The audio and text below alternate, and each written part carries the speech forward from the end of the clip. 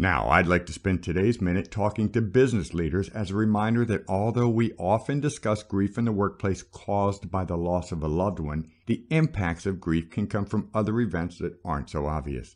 The death of a business leader or icon of the company can cause many employees to not only feel emotionally grieved, but also have similar concerns for continuation of the business and future employment. The loss of a coworker or teammate often brings emotional grief and anxiety, and major workplace accidents or fatalities on the job can cause grief as well. Grief can also evolve from workplace violence, such as an active shooter or crimes against employees, where one's personal safety and security once felt on the job has been eroded. There are grief reactions which may come from local natural disasters, such as a tornado or earthquake that impacts a job site or the community.